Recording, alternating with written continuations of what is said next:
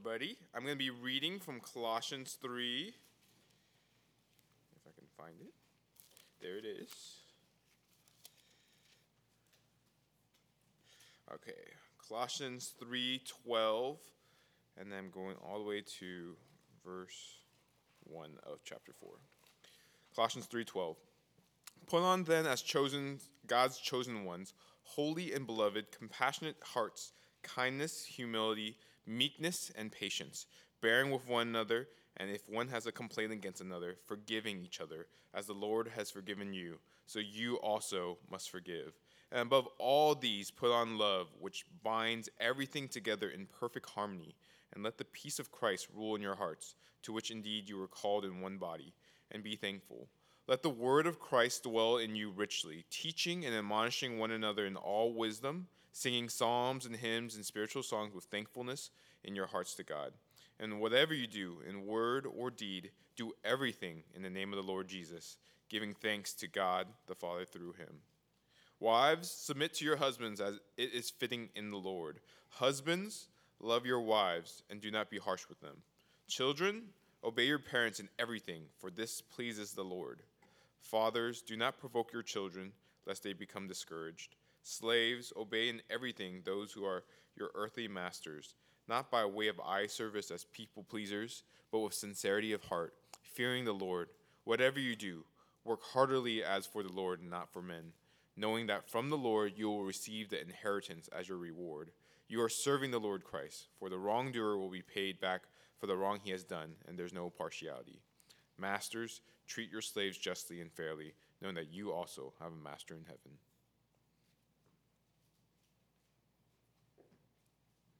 Awesome. Thanks, Will. Well, let me start by just saying hey, because there's a whole bunch of you guys who have only been here like one or two times. So it's awesome to meet some of you guys. We're playing. Some of you guys just came in. Good to see you.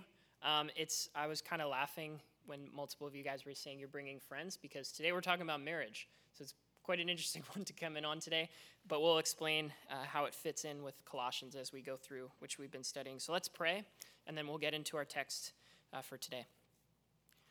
Father, thank you so much for this time. Thank you so much for your word. Thank you for Colossians and just the way we've got to understand the superiority and supremacy of Christ, how your son Christ, he is God. He is bringing a kingdom that is so much better than this world or anything this world has to offer, how he is reconciling everything towards this perfect kingdom, how he's fixing everything, and you've started by fixing us, Lord, fixing our hearts by revealing your son Christ, restoring right relationship with you, and helping us be expectant of this kingdom. And as we're expectant of you bringing this better kingdom, Lord, we're so thankful that you've already transformed us and explained how we are to live now, and how marriage and family are part of this plan, Lord, that you have good gifts you've provided for us to walk in. You've given us kingdom clothes that we might put on, that we might honor you, and we might experience how amazing it is to be a Christian.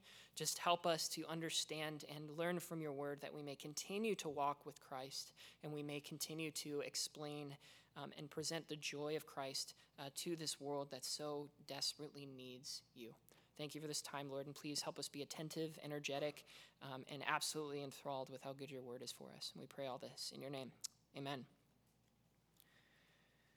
I don't know right now how many of you guys think you're going to remember homework assignments that you have now, like 10 or 15 years in the future. I don't think you probably will, based on how much you guys expressed to me how much you don't like your homework. But believe it or not, 10 or 15-ish years ago, I was somewhere around grade 8, and I still remember a project I did in grade 8. That project started because my grade 8 teacher wanted us to learn about the Middle Ages. And she wanted us to learn not just information about the Middle Ages, but to compare life back then to life now, so we could learn something about life right now. And she wanted to do that in a very engaging way. She knew that we really needed to learn about that period if we got in, if we somehow felt like we were living during that time. So what she did was she got, it sounded like I was getting emotional over it. This is a very emotional time. What she did was she got a hat, and she put pieces of paper in the hat and handed them out. And when she when you picked out a piece of paper, it had a role of someone who really existed during the Middle Ages. And your job was to learn about what life was like for your role, which was an occupation or job. And then you basically came dressed up as that person to class and had to teach everybody else what your role was like. And that way, everybody learned something unique, but everyone came together and learned everything about the Middle Ages when all the pieces were put together. There were all sorts of occupations. There was king, squire, knight, court jester, peasant, farmer, blacksmith, carpenter, leather worker. But I still, to this day, think I got the best one, which was falconer. I got to learn all about what it was like to train birds to kill animals for the king. That's what I spent 2 months of my life in grade 8 learning. And I don't want to go on about falcon facts. I'm sure I can't remember most of them. But I remember that was such an amazing way to end up learning about that time period. And the reason I still remember it is because I realize now, looking at this text that we'll be in today, that having a role or understanding your role helps to understand the world that you live in. And in the same way that my teacher kind of understood that back when I was in grade 8, Paul, I think, understands that in our text today.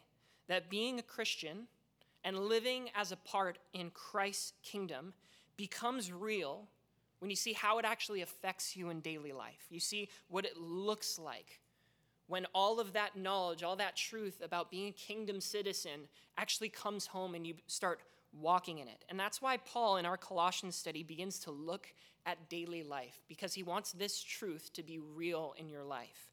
And the most important part of daily life, not only for the Colossians back then, but for us today, really goes back to the family. What Paul ends up starting talking about is what the family should look like. In the ancient world, in Paul's day, family was very, very important. If you had order in the home, it was not only important for your survival, it was also very important for you to have respect and to be recognized in that world. Even philosophers made it a typical subject that they would teach on because everyone understood how important the family was. And if you looked at a family in that context and you looked at a Christian family, it actually wouldn't look incredibly different from the culture. But as the Colossians are learning about this new kingdom and this new perspective they have because they've been transformed by Christ and they can see the things above, Christians are starting to wonder, Paul knows, if the family should look different, if they should look different from the world. Christians started wondering if being a kingdom citizen changed daily life and changed their role in their homes. Now, we've already learned as we've been going through Colossians that through Christ, he has reestablished our entire identity. Life radically changes when you become a Christian because your most important identity is being united with Christ. You are in Christ and you are a new creation. And that makes that identity so significant that every other identity becomes secondary or insignificant. We actually learned about this in Colossians 3:11 when Paul said, "There is not Greek or Jew, circumcised and uncircumcised, barbarian, Scythian, slave free, but Christ is all in all." Your most important identifiable characteristic is that you are united with Christ. And it's easy to say that, and it sounds really nice about how equal we all seem in Christ, but the question is, how does that change in my daily life? When I leave these doors or when I leave church on a Sunday morning, the question you are asking is, what does my life actually look like? And that means asking what the family looked like. Now, if your identity is in Christ, we should be asking, does my role in my family change? Through Christ, you are called not only to Christ, but you are also called to a church. And if the church is this new spiritual family, does that mean that my birth family or my responsibilities to my birth family, do those even matter anymore? Do I have the same job? Do I look the same in my job? Are my responsibilities still there? Does my role as a parent or a child or a husband or a wife, does it look different from the world? And if it does, how? And when Paul gets into this text today, he's going to start answering that question by looking at different roles one at a time and explaining what Christ's plan for you in that role is. Colossians is going to show us a pattern for what a Christian home is supposed to look like. And all of these roles aren't going to apply to you right now. Not only because some of these are gender specific, but some of them are just parts of life that we haven't reached yet. And we're going to learn about that even today. But the reality that Paul is really waking us up to is that this is important for you to not only recognize what a Christian family should look like, but also to understand what your future families should look like. Christ has a good plan for the good gifts he's given us. So if he has given us the gift of family, then he has given you a good pattern so that you can live that to the fullest. And as you do, as you follow Christ's pattern for being a family member, you're going to be able to give him glory as the rightful king of a better kingdom, which is what we're all about as Christians. You're going to be able to experience the joy and benefits of living in a righteous relationship with God. And you're going to be able to let others see how God's plan is better, how his coming kingdom is so much greater, and it is so much better than this world. And the other thing that's amazing about this text is that Paul really wants us to walk in the kingdom daily. And there's nothing more daily than your relationships with your family. And there's also nothing maybe more difficult than your relationships with your family. Paul knows that this is important because living in a family is difficult. One pastor said it this way. He said, "Nothing is more difficult than living in a family where the virtues of compassion, kindness, gentleness, patience, forgiveness, and professions of love are tested daily." Now, he just mentioned everything that we learned in chapter 3, verse 12 and 14. And that seems to be even more difficult when you might have unique commands based on the role that God has given you. And Paul cares about that and wants us to thrive in that, and he wants us to grow up into these relationships and thrive there also. So even if you're not in this particular situation yet, it's important to know so that you may experience the joy of Christ through joyful obedience to his design. And that's what we're getting into today with 6 different roles that Paul mentions that exist today in a sense as well. The 6 roles are wives, husbands, children, parents, bondservants, which we're going to explain is kind of like workers, and masters, which for our purposes will be similar to bosses. 6 relationships that Paul explains. And the first one he's going to explain is marriage. He's going to explain what Christ designed for wives and husbands in marriages. If you want one sentence that you could walk away with into small group to explain the whole sermon today, it's this. Christ gives us his commands for marriage that honor him and reveal the glories of his kingdom in daily life. That's what this whole time together is going to be about. Christ's commands for marriage that honor him and reveal the glories of his kingdom in daily life. That's what we're getting into today. And the one thing that we're getting into today is going to be marriage, because the family begins with marriage. God is going to give many of you guys in the future new families, and that's going to start in your marriages. And since Colossians is all about Christ ruling over everything and how Christ's rule makes everything right and reconciled, Paul knows that he has to address marriage. Now, he does do it very briefly. These are only 2 verses that we actually get into, but he addresses it because it's going to have one of the highest levels of significance in people's real daily lives. And even though he only goes into 2 verses, we want to try and have the whole testimony of the Bible get in on this because it's so important for you guys to understand what marriage looks like. So this is basically what we're going to do. We're going to talk about wives, we're going to talk about husbands, and then we're going to talk about why it matters. We're going to talk about wives, we're going to talk about husbands, then we're going to talk about why it matters. That's basically what we're doing today. And before we get into the specificity of wives and husbands, I just want to start by taking you all the way back to Genesis to explain where marriage came from. So if you have your Bibles, go over to Genesis 2. We're going to be here for about 5 minutes or so. You could sum up in 3 words, 3 things that God explains to us that are relevant to understand marriage. 3 words that could sum up basically Genesis teaching on marriage. And these 3 words are people, plan, and partnership. People, plan, and partnership. Genesis explains that people are valuable, equally valuable. God created man and woman in Genesis chapter 1, 26 in his image. So whether you are a man or a woman, you have equal value in God's eyes because you are created in his image. Equal worth, equal responsibility, and equally loved by God. That is all people. But secondly, people have a plan. God gave them a plan for what life was all about. And Genesis 1:28 says the plan was to have dominion over the earth. God gave Adam and Eve a partnership in which they would come together and they would represent God's rule over the earth by ruling for his glory. And his image would spread throughout the whole earth. Now, obviously, that ended up getting broken, and a new plan, which culminates in the gospel, ends up coming about. But that idea has always been in the Bible, that it is all about God and his glory filling the earth. So you have people, you have God's plan for them, and then he explained how that plan is going to happen, which is through partnership. Partnership, which is literally marriage. And Genesis, after chapter 1 in the creation of the whole world, God explains this partnership, this marriage, starting in Genesis chapter 2:18. Adam has been created at this point. He's been given this mandate. And then it says in Genesis 2:18, the Lord God said, "It is not good that the man should be alone. I will make a helper fit for him."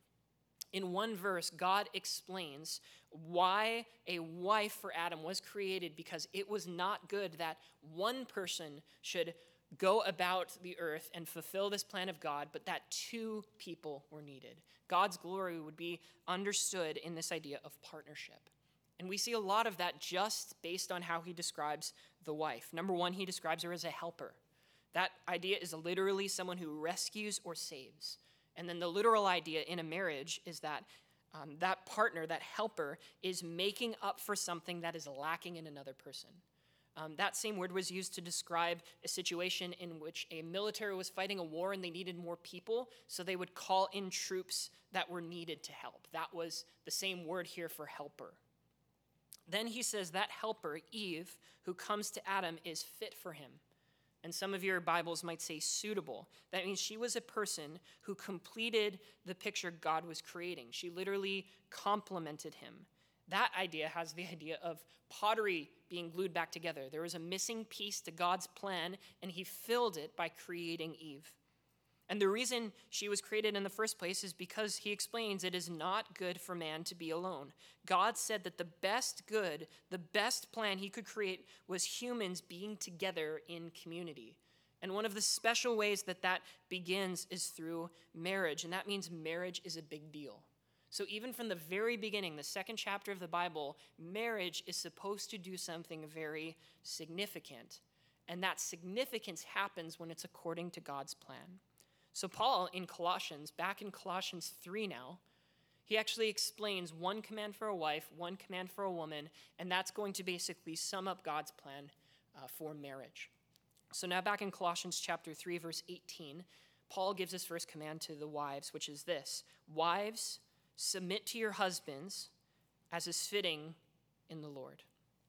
Here's the first question. This might seem tricky. Who's Paul talking to in that command? Somebody tell me. Thank you, my wife. Paul is talking to wives. And that's actually very significant because in the ancient worlds, husbands commanded their wives. Wives were considered second-class citizens because fathers had absolute authority over their household. So it was always a husband talking to his wife. But Paul himself talks directly to wives because he knows way back in Genesis 2 and all throughout the entirety of creation, wives are equal in worth. He knows that there are wives who are saved by Christ, that they are united with Christ, they have equal worth before Christ, and so he knows that they also have an ethical responsibility to follow God's plan. He treats them as equals by talking directly to them. And what he tells them is how they fit into this plan of marriage. And the word he uses is submission. Submission. That word submission is actually two words in the Greek, which means to be put under or arranged under the order of another person. Now, some people see that literal translation, those two literal words, and they say that that means that a wife is worth less. Not worthless as in not having any value, but having less significance. And so therefore they say that submission is basically just obedience. Basically, since she is second to the husband, it's more important that she just listens to whatever a husband tells her. Now, that actually makes submission to mean obedience, and obedience is a different word. And we know it's a different word because just 2 verses later, if you look at the child's relationship to their father and a bondservant's relationship to their master, he uses the word obedience. So submission and obedience are different in some way. So Paul actually explains what's the most important way to understand what submission actually means, and he says it is fitting in the Lord. If we understand what the Lord has explained about submission, then we're going to understand what we do if we are a wife. I think a really good place to start here is to read you 1 Peter chapter 3, verse 3 and 5. This is 1 Peter chapter 3, 3 and 5.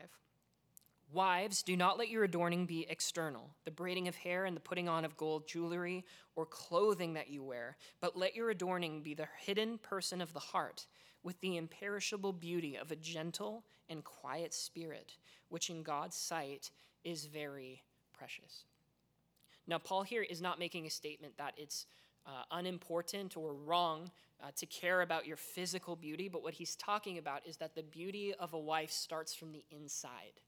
The inside is what's really important. Putting on Christ-like qualities is important, and specifically for a wife, these are qualities of preference. Now, every Christian puts on kingdom qualities. We learn that in Colossians 3, 12 to 14. But specifically, a wife is said to put on a certain spirit or attitude of what he says is gentleness or quietness. Not literally, but an idea of preferencing. A wife cares about preferring her husband. In Titus chapter 2, verse 4 and 5, Paul expands on that by explaining to older women they should train younger women. And a significant way that older women train younger women is telling them to love their husbands and children and to be submissive to their own husbands so that the word of God may not be reviled. Submission, according to Titus 2, is important because Christian wives love their husbands, love their home, love their God, and they love God's word. And because of all of those things, and because the Bible teaches this, it drives them to do something, to prefer their husband. It drives them to be a kind of selfless person who cares about what God says, and so they follow this command. And Paul really explains this in the letter that's always seen as complementary to Colossians, which is Ephesians chapter 5. This is what Ephesians chapter 5, 22 and 24 says, and this kind of helps cement the idea of what submission actually means.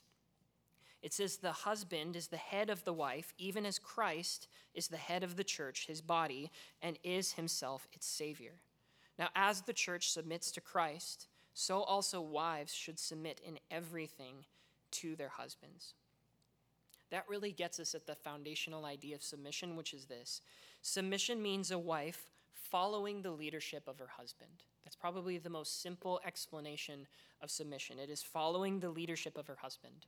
Another pastor said it this way: submission is a disposition to follow the husband's authority and an inclination to yield to his leadership.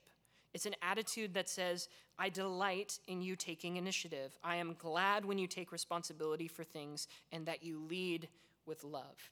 And we get a lot of that from this idea of the husband being a head. If the husband is the head, it means that God gave a wife her husband as a gift to her to help direct and protect her life.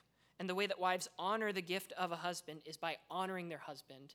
And by honoring their husband, they honor Christ. Now, Paul explains that's not just about families functioning well. That's what the ancient world talked about families for. They just wanted to make sure that there was order amidst the chaos of life. That's not the main thing Paul is concerned about. Paul is concerned about how Christian marriage can be a picture of something greater. And the picture that it gives is the relationship between Christ and his church. Paul says that in Ephesians chapter 2. He says the church loves and submits to Christ. The church is united in love to Christ, and therefore the church submits itself to the leadership of Christ. And the beauty of that relationship is seen as a small picture of that when wives submit to their husbands. Now, even as we talk about that, the biggest question that people normally ask is that if submission means that, does that mean a wife just obeys everything a husband tells her to? That's the question most people have anyway. Does submission include obedience? Now, we already said, because we see the word obedience in a separate section only 2 verses later, submission and obedience are different. Obedience doesn't have the same kind of idea of partnership that is present in marriage. The idea of following someone's leadership and giving preferences to them is different than simply hearing their commands and doing their will. Marriage is more of a partnership than that. Now, marriage might mean in certain instances there is compliance because it is a partnership, but it includes communication, it includes input from the wife, concerns and considerations are being made between both parties, and there is a recognition that marriage is two people and not one. So leadership and submission is different from obedience because of the partnership that marriage has been designed to be. And here's a big reason why there's a bit of a difference. Because a husband's leadership is not absolute.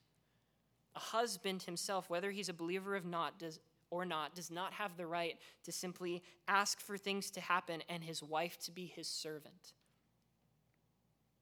A godly husband is going to be easier to follow his lead because he looks more like Christ. If he's looking like Christ and we're Christians, then naturally it's going to be easier for a wife to follow him. But an ungodly husband is going to be difficult.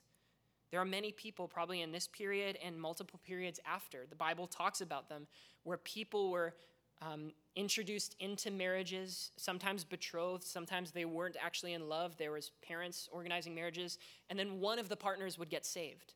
And the question is, do I submit to a husband who's ungodly?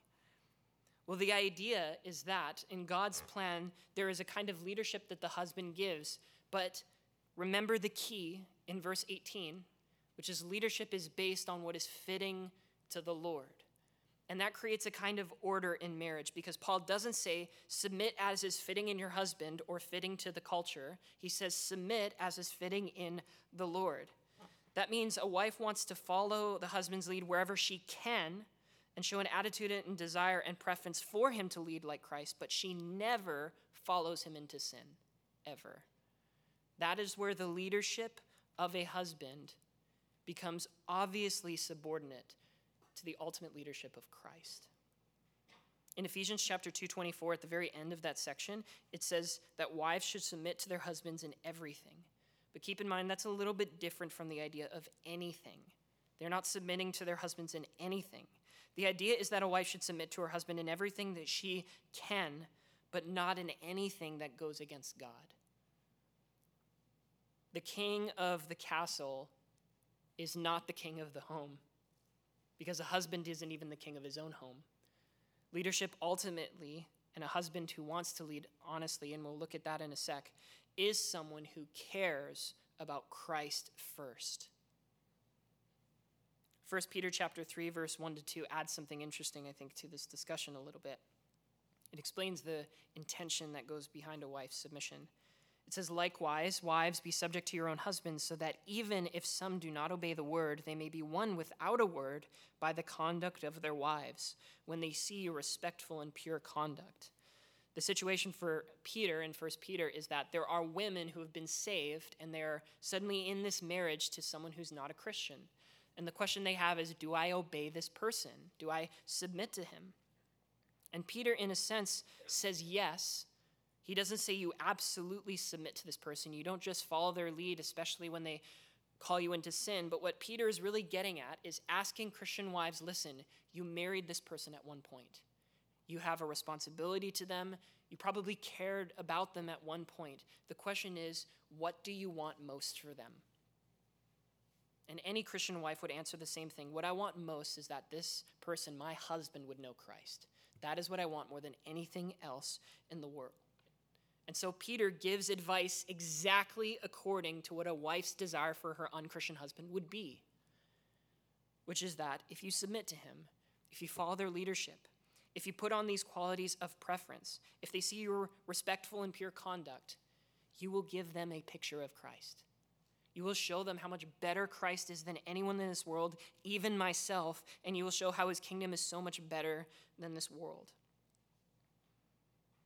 Now again, God is not putting wives in a situation in which they have to be obedient in sin. He is not saying wives are supposed to stay in abusive relationships for their them or their children. What Paul is trying to explain, what Peter and other New Testament authors are trying to explain, is that God has a good design for marriage when it functions appropriately.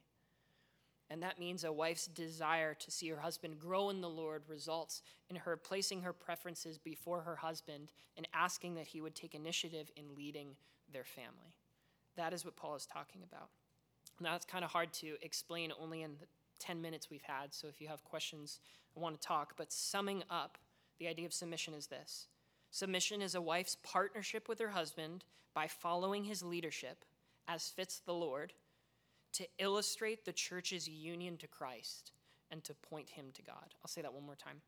Submission is a wife's partnership with her husband by following his leadership as fits the Lord, to illustrate the church's union to Christ and to point him to God.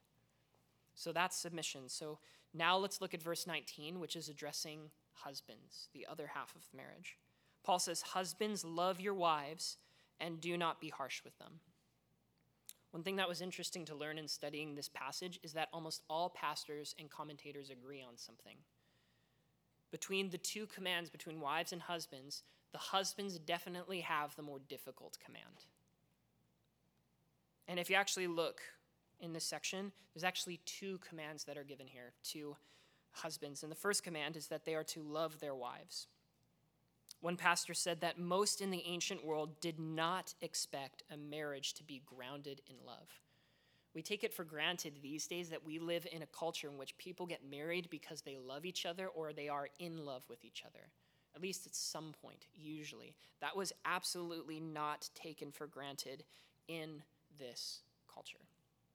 I just read a book, a historical fiction, that is based on this particular time period, and even the most moral and good characters in the book never ever talk about marriage being anything other than a legal arrangement between two people to basically get respect in the culture. That's what marriage was. And Paul responds to that the way Christ would call him to respond as a teacher in the church. And he tells husbands to love their wives. There's an interesting situation in Ephesians chapter 5 when Paul is talking about the same idea. Paul starts thinking about the beginning of marriage in Genesis chapter 2. He starts thinking of the last thing that Moses writes in Genesis chapter 2, verse 24. It says, "A man shall leave his father and mother and hold fast to his wife, and the two shall become one flesh." And as Paul writes that down, he starts thinking to himself, this mystery is profound. That's what he writes. This mystery is profound. He's thinking marriage is deep and complicated, and it's a bit of a mystery. And it absolutely is. I have only been married for just over a year, and I can tell you, even in over a year, marriage is complicated, it is messy, it is awesome and amazing, and it is also very difficult. And it's definitely not difficult because of my wife. It's difficult because I'm a sinner, and she's a sinner, and we live together. And that can make life difficult because of this idea of wanting everything to be the way I want it to be. So the question is, if marriage is supposed to be awesome, but it can be difficult, why does marriage exist? Well, Paul explains. The reason marriage exists is because it gives a picture of Christ to the church. Now, in the same way that a wife's obedience is supposed to give a picture of the church lovingly submitting to the leadership of Christ, the man, the husband, also has a prerogative, and his prerogative is to be like Christ. As Paul explains that in Ephesians chapter 5, he explains at least 3 things that men ought to be as they lead their wives in marriage. And they all start with an S, so I'll say them very quickly. The first one is sacrifice. A husband's life is all about sacrifice. He says, "Husbands, love your wives as Christ loved the church and gave himself up for her." A husband is to show Christ to his wife by sacrificing to her. His life is for her. He will do anything to show his love for her, just like Christ showed his love for us when he died on the cross for our sins. And that drives him to perform any action that will make it obvious to his wife that he loves her more than anything else. That's the first, sacrifice. Number 2 is sanctification. He cares most about his wife growing more holy. Paul says, a husband loves his wife so that he might sanctify her, that she might be holy and without blemish. That's because a husband is concerned with his wife growing more and more like Christ every day, and that she becomes more separated from the sin that threatens her soul. The husband's job is to help her be like Christ and not like himself. And so, therefore, he leads her towards joyful obedience to Christ and not to himself first, so that she would focus on Christ's kingdom and loving and living for Christ as most important in her life. Sacrifice and sanctification. And the third is selflessness. Selflessness. Paul says, love your wives as your own bodies. He who loves his wife loves himself. No one ever hated his own flesh, but he nourishes it and cherishes it. Sacrifice is an action, but selflessness is an attitude a husband is supposed to have every single day of her life. Now, of course, a wife is supposed to have that too, but the summation of all of the actions, anything that a husband does, everything needs to come back to selflessness, that he would prefer her in everything that he can. A husband obviously loves himself, is what Paul is getting at here. He obviously cares about himself a lot, and he puts time and energy into the things he wants. So if he's married, his chief want should be for his wife, and therefore do everything for her possible. Another pastor said it this way: his job is to prioritize her as precious. Whatever makes her seem precious to him, whatever makes her content and trusting him that he loves her more than anything, that is the thing he's supposed to do, obviously unless it's sin. But unless it's not sin, he has to do everything to explain that his wife is his greatest investment and his loveliest joy, and she's to be treated that way. 1 Peter chapter 3, verse 6 and 7 actually explains this in greater detail. He says, live with your wives in an understanding way, showing honor to the woman as the weaker vessel, and showing the wives that they are heirs with you according to the grace of life, so that your prayers may not be hindered. There's so much to talk about, but the one I want to highlight to you that's so interesting is that if a husband does not love his wife and does not show preference and understanding for her, then God won't hear his prayers. I seriously remember that like a couple times every week. God will not hear my prayers if I don't live in an understanding way with my wife and I don't honor her as precious before God. And that's why Paul mentions the second command, which I'll just say very briefly. He says, husbands cannot be harsh with his wife. That means that the husband cannot be bitter towards his wife, and he can't make her bitter. The idea is that if a wife thinks of being married to her husband, she shouldn't go, ugh, it's awful. It's a bad taste in my mouth.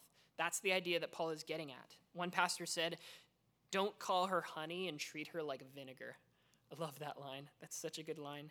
And it's a good line because it's true.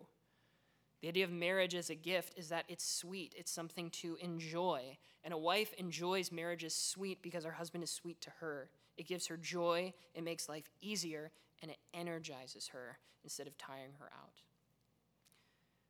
The idea of having this command second, I think, is very significant in this fact. A husband should never make it hard for his wife to submit to her. A wife should find submission most days easy if her husband is doing her job right. If a husband is doing his job right. Submission is her job, and her sin before God is important. But a man is not commanded to make his wife submit to her. A husband's job is to be in love and demonstrate love to his wife so that submission would be easy and joyful for her. If a husband loves his wife that way and a wife loves her husband that way, then the church and the world is going to see a picture of how amazing the love of Christ is, how amazing his plan for us is, and how amazing the kingdom that he's bringing will one day be. If we do this, we actually get a taste of how God's love is powerful and protecting of us. Husbands will be transformed so that they can do this, and wives likewise will be transformed to see the joy of this. And therefore, as they, as members of the church, come to the church and love this and live this way, the entire church starts fulfilling its plan according to God, which is to be called together in unity and to demonstrate joy in Christ.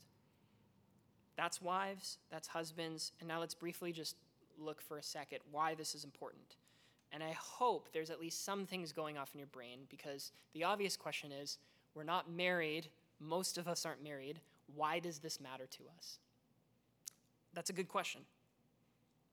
Here's The first reason that basically all the other reasons come from, because if marriage is a gift from God, you need to know the truth about it in a world and a culture that hates marriage. If it's a gift from God, you need to know how God designed it, because this world and this culture hates marriage. Both of these commands are under attack in the world you guys now live in. Women are told that submission is wrong, either because it's misinterpreted or exaggerated, or because they are told that being a woman is all about independence and selfishness and exercising control. But just as much as people seem to talk about that being under attack, the more that I look on any social media that somebody shows me, the more obvious it seems that husbands and their command to love their wives is equally under control. You hear words like toxic masculinity or sigma or simp. Yeah, I know some of the words. You hear some of those words, and all of them are just new ways to reinterpret husband to be all about themselves, to make men superior in some sense so that everything is about themselves. And both of those attacks have the exact same problem, which is that your culture hates the idea that you should live for someone else. They hate it. They hate the idea that marriage could somehow be about someone else's rights rather than God's rule for you to give your rights and your love to someone else as more significant than you are. Marriage means something totally different now. And we, including me, we live in a culture in which marriage is being reinterpreted so much every day that we start to forget what marriage actually looks like. Things like homosexuality, things like divorce that has no strings attached, things like normalizing abortion or ignoring abuse, all of those things seem so normal to us. And if we keep thinking that they're normal, they're going to change the beauty of marriage. And that's why Paul talks about this, because family in God's kingdom is partnering to pursue the Lord. And that's how you are able to live in love for one another. And if God is gracious to you to let you get married and you live according to God's plan, the fake normalizing of marriage in this culture is going to seem obvious to you. And you're going to explain even to those people the joy and the disobedience that is leading them towards a kingdom in which God will punish them for eternity. And we don't want that for people. You want to point out what true marriage is, and you want to explain to people what marriage is not, so you can lead them to the kingdom. That God can lead you through a bright, joyful, vibrant marriage into the kingdom. Because marriage done God's way is giving a picture of how much better Christ is and how much better his kingdom is. So what do you, as an unmarried person, learn from looking at marriage? Here's 4 very quick things that I think are helpful for you to do right now. If you could take this kind of teaching about marriage and live it right now, here's 4 things. Number 1, prepare for marriage by accepting God's authority. Prepare for marriage by accepting God's authority. My guess is that many of you probably right now already want marriage. I know, talking to a lot of you guys in high school, that I know you want to be married someday. But you're not really going to know the goodness and grace of marriage if you don't understand the authority you're under now. That's going to be especially important in 2 weeks from now when we learn about children relating to parents. If you ignore the kind of authority that is above you now, you'll never understand how authority and preferences works in God's kingdom. And that means you need to be obedient to Christ now. 1 Corinthians chapter 7:4 says this: "The wife does not have authority over her own body, but the husband does. Likewise, the husband does not have authority over his own body, but his wife does." Marriage is all about giving yourself to another person. That's everything. And if you are not giving yourself to God, you will never give yourself to another person. Not really. The beauty of marriage is all in sacrificing whatever you can to say, you own me, my life is yours, my life is all about doing what God commands me to do for you. And that does not exist if you don't start doing that for Christ first. Christ is better than marriage because Christ designed marriage. He came before anything. Any gift that he gave us, Christ came first. So if you love Christ and want to serve him, you will be able to serve your spouse properly in marriage. So number 1, prepare for marriage by accepting God's authority. The second kind of comes right after it. Number 2, prepare for marriage by prioritizing people. In the same way that marriage won't be good now if you don't give yourself to God, it also won't be good if you haven't practiced giving yourselves to other people. Now, I understand that things like dating and friendships and all of these relationships are good, but you need to understand that all of your relationships, whether they're friendships or whether they're dating, it is all about them and not about you. If all of your relationships are based on imagining this person to be the way I want, then marriage is not going to go well for you. But if you practice now by literally looking at the people around you and loving them like Christ, you are practicing for loving your future spouse like Christ. Ephesians chapter 5, verse 21 says, submit to one another out of reverence for Christ. Now that seems weird because I thought we talked about wives submitting to their husbands, and that's true. But what Paul is getting at is that everyone submits to someone. Every Christian submits to each other in some way. They put their preferences down before someone else because they care about them more than themselves. And if you practice that before you're married, you are setting yourself up for marriage to be awesome. Because marriage is awesome, but only if it's according to God's way. And if you don't understand that people's purposes are in God's eyes and not just how valuable they are to you, you're never going to get that. I was flipping today very quickly through a Calvin and Hobbes book. Raise your hand if you know what Calvin and Hobbes is. Yeah, it's pretty awesome. There are some gems in Calvin and Hobbes. I literally saw a very quick panel today, and it was Calvin arguing with this other girl who's a friend of his that they're arguing about something really immaturely, and he walks away and he talks to Hobbes, which is this stuffed tiger who comes to life, and he says, I think girls are like slugs. They probably serve some purpose, but it's hard to imagine what. It's like brutal. But listen, that is only something an immature child would say, okay? Because he can only imagine that girls are useful if he knows their purpose, but that's because he thinks that their value comes from him. Everyone's value does not come by how valuable you think they are. They're made in God's image. They're valuable to him. So if you want to be married, you have to stop looking at other people like they could be someone to date, and you need to start by looking at them as a brother and sister in Christ. If you don't see them as that first, you will never, ever love them that way unless God is incredibly gracious to you. But if you start, before you're looking for relationships, with looking at someone as a soul bound for somewhere and someone who needs to know Christ, then you're starting to practice out what marriage is going to be according to God's command. Here's the third thing. Surround yourself with solid marriages. Surround yourself with solid marriages. There are a ton of awesome marriages around you. Your parents could be an example of marriage, as much as you might not want to admit it. You guys might have family members. For any of you guys who go to our church, you're going to see awesome marriages around you and soak up everything that you can learn about being a Christian and being married from those people. Now, let me be clear. A solid marriage is not a perfect marriage. And you can't pretend it is because it doesn't exist. A solid marriage could be watching two Christians in a marriage argue with each other. A solid marriage could be two people who are trying to agree on something and having the most difficult time ever agreeing on it. But what makes it solid is if they're both dependent on the Lord first and their spouse second. If they are faithful to Christ, and as a consequence, they are trying, and through their trying by God's power through the Holy Spirit, they are growing, that is a marriage you should observe.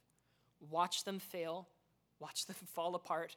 Watch them be restored. Watch them learn from it. Watch them do better and grow. And you will explain how good God is in marriage, especially seeing the grace that we desperately need. There are situations that are awkward to be a part of. There are situations in which Christ's love overflows into marriage and just covers so much failure. But the reality is that God is surrounding you guys with awesome marriages, and you can see how people communicate, how they work through conflict, and how they care for others, how they partner towards the gospel, and those are marriages you should surround yourself with. And as you do, you will see godly patterns of marriage, and you will see how amazing marriage is. And here's the fourth one. Pray for God to protect marriage. Pray for God to protect marriage. Whether you're looking at the world and redefinitions of marriage, or whether you're looking at your parents' marriage, or whether you're thinking about your own future marriage, have marriage as something you pray about. When you see two people married, whether in conflict or they're awesome, help God to protect their marriage and pray that God would make their marriage even better than it already seems to be. Pray for my marriage. Pray for your leaders' marriages. Pray for your pastors' marriages, because marriage is amazing. And through marriages, the whole church ends up getting built up. God protects families, and it's part of the way he protects the church. So pray for marriages. Now, here's the very last thing I want to say. Those 4 things are: prepare for marriage by accepting God's authority, prepare for marriage by prioritizing people, surround yourself with solid marriages, and pray for God's protection of marriage. Here's the last thing I want to say. When Christ comes to the home, he reveals a little piece of heaven through his plan for marriage, because it's a gift above that tells you how good things are when Christ is ruling over them. And that might seem weird because some of you know that marriage isn't actually going to be in heaven. In Matthew, Christ actually explains that. But the reason marriage doesn't exist in heaven is because God is explaining to you how good union and partnership is now, and we're going to have the best taste of that ever in heaven because we'll be united fully with Christ. Christ will be there. We will walk with him. We will see him. We will learn from him for eternity. And you will understand how amazing that is if you understand and agree with God's purpose for marriage. Because marriage is all about selflessness, and marriage is all about preference and serving someone else. And no one has served us more than Christ has. Philippians chapter 2, verse 5 and 11 says that Christ loved us so much and served us so well that he set aside his divinity, that he did not reveal his divinity, but he came to Christ, put on human flesh, and died for us. Not because we were precious. We were sinners. But Christ died for us because he loved us and wanted to demonstrate his glory over the universe by being gracious to us and reconciling with him forever. And when marriage works according to God's plan, we can see how everything is going to work according to God's plan when he comes again. That's God's plan for marriage. And next week, we're going to actually learn about God's plan for children and parents in the family. Let's pray. Father, we spent a lot of time in marriage. We just provided an opportunity for us to be taught. I know there is so much information in this sermon, and there is probably so much repetition and so much that is already understood. But Lord, the reason we want to get into this is because we want you to be real in our daily lives. We want you to explain how good and gracious you are to us by telling us your plan for marriage. It's a good plan. It's a gift from you, and we want to be righteous in it. We want, as wives, future wives, to submit to our husbands, and as future husbands, we want to love our wives more than anything. We want to follow your pattern because your pattern is what's real. It's what's reality. This whole world was created by you, and living in any way outside of you is just ridiculous. We do not want to be those people. We know reality is based on you. So please come to our lives, Lord. If we know you, re-energize our lives to love you and serve you more greatly. And if we do not know you, Lord, please let us fall at your feet and repent, that we might be saved by your grace that you have freely given to us without cost through the blood of your Son, Christ. Please help us to be those people. Help us to retain this kind of information. But most importantly, Lord, let it transform our lives. Even though we're not married, we want to see how beautiful you are through your plan in marriage. So please help us to live as people who know your good kingdom plans, so we might be in joyful expectation of your kingdom. We pray all these things in your name. Amen. Thank you guys so much. That was longer than I intended to go for sure, and that was a pretty teaching-heavy sermon. So thank you for your grace to me and just being super attentive. I appreciate it. I hope it's helpful. If you have any questions about this stuff, please talk to me, because this is a massive concept. Not like I know a lot